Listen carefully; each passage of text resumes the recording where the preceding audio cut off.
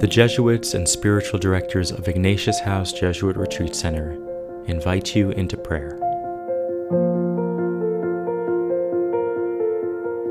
As we begin our prayer time, we pause for a moment, rest our bodies, and sense God's loving gaze upon us.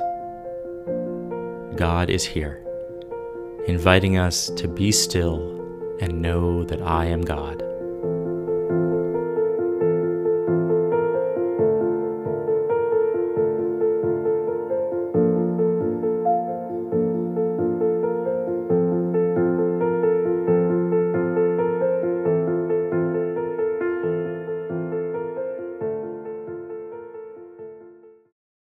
I pray for the grace to see the world as God sees.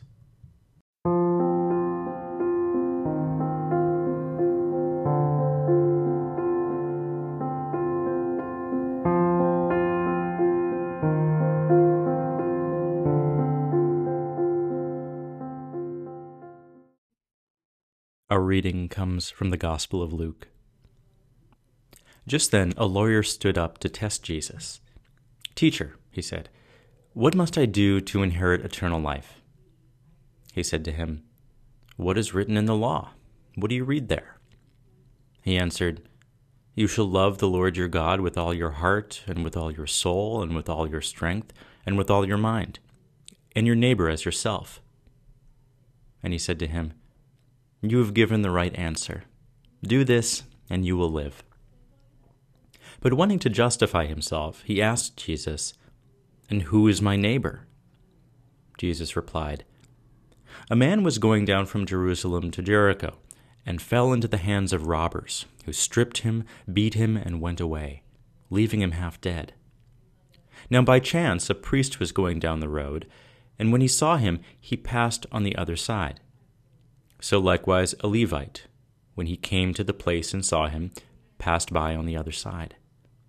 But a Samaritan, while traveling, came near him, and when he saw him, he was moved with pity.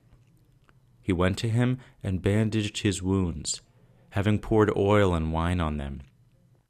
Then he put him on his own animal, brought him to an inn, and took care of him.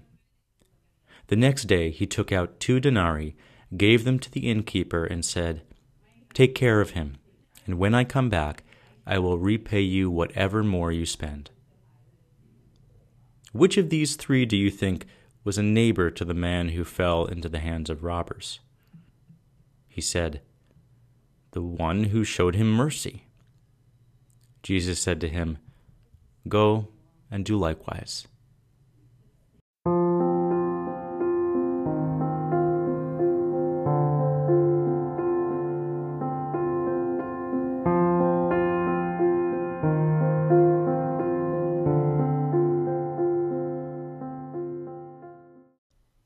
Our contemporary voice is Pope Francis. The Gospel tells us constantly to run the risk of a face-to-face encounter with others, with their physical presence, which challenges us, with their pain and their pleas, with their joy, which infects us in our close and continuous interaction. True faith in the incarnate Son of God is inseparable from self-giving, from membership in the community, from service, from reconciliation with others.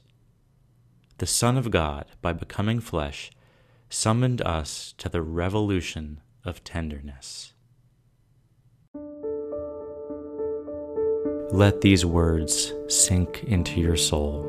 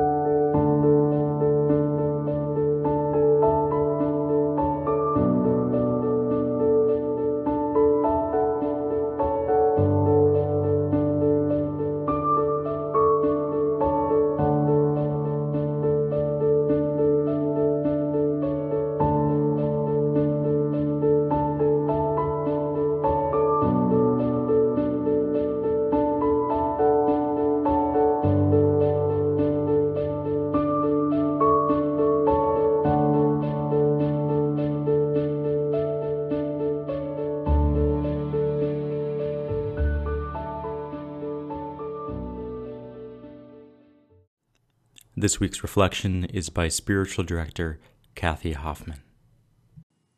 One of the distinctive features of Jesus' teaching is his use of parables, stories about everyday human experiences that convey truth about God and the kingdom of God. A parable is like a riddle. We have to ponder and reflect upon the story before its meaning becomes clear.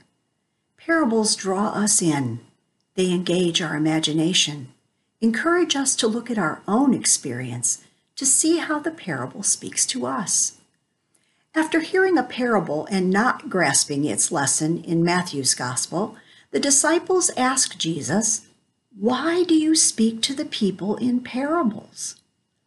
He replies that the people have ears but don't hear, and they look with eyes that don't really see, not actual physical disabilities, but spiritual ones.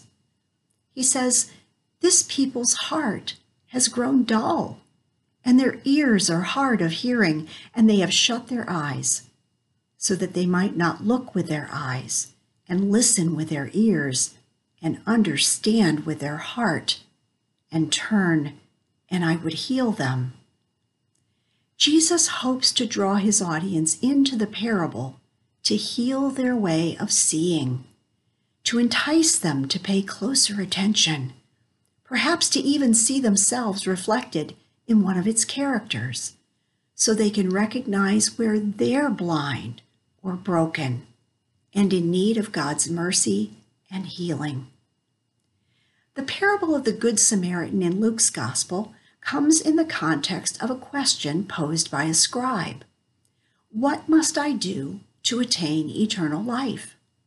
Or put another way, what can I do that will align my heart with God's so closely that I can never be separated from him? Jesus agrees with the scribe's assessment. Eternal life is found by loving God with all of your heart, soul, mind, and strength, and loving your neighbor as yourself. It all comes down to love. But the scribe inquires, "Who is my neighbor?" In other words, tell me where the boundaries are for my circle of compassion. Who's in and who's out? Who must I love? Which implies the unspoken question, and who can I ignore? Jesus answers with a parable that would have stunned his listeners. For the Jews of Jesus' time, Samaritans were seen as despised outsiders, certainly not hero material. Today, we still look at people and see differences: gender, race, nationality, politics, religion. God looks at the same array of people and sees only their precious humanity. This parable asks us to consider how we see, because everything begins there. How we see is crucial to what we see. Sometimes we're so consumed with our own concerns that we fail to even notice the people along our path. Being fixated on ourselves dulls our awareness of others and stifles our compassion. Ultimately, it keeps us from seeing as God sees. Yet the first two travelers in the parable saw the beaten man by the side of the road. Not only do they pass by him without stopping, they intentionally avoid him by moving to the other side of the road. We aren't privy to their thoughts, but it seems their own agendas are their greatest concern.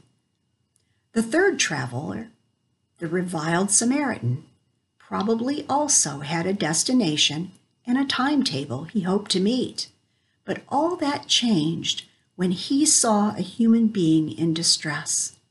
He saw with his heart. His compassion was stirred, and he set aside his plans. How the three travelers see the man lying in the road affects how they choose to respond to what they see. Seeing as God sees is a learning process. Cultivating awareness is the first step. The next step his encounter. This is where the Samaritan shines. His concern for the injured man prompts him to action, to see how he can help. Pope Francis emphasizes the importance of face-to-face encounter. And in the passage we read today, he acknowledges that it poses a risk. Genuine encounter calls us out of our comfortable complacency, and it demands something of us. When we see another as God sees, our hearts are enlarged by the encounter. We're given an opportunity to grow in compassion and tenderness, to become more like God. So today, let's move through life with our eyes open a little wider, paying attention to the people on our path, really seeing them, being open to encountering them. And maybe, just maybe, in the encounter, we'll be graced with a glimpse of the face of God.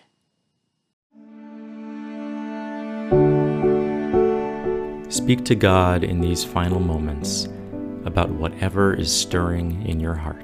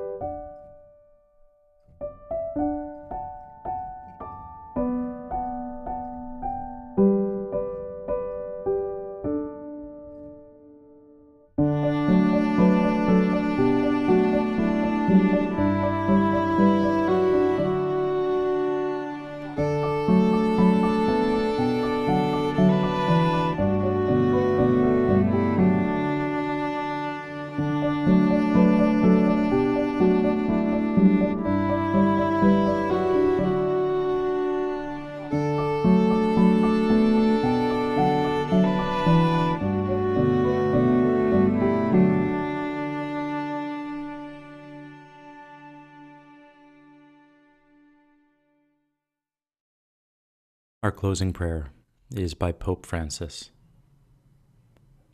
Lord, I pray that I might see and have compassion just like you see me and have compassion on me, that we might have compassion on those whom we encounter along the way, above all on those who suffer and are in need, to draw near to them and do what we can do to give them a hand. Amen.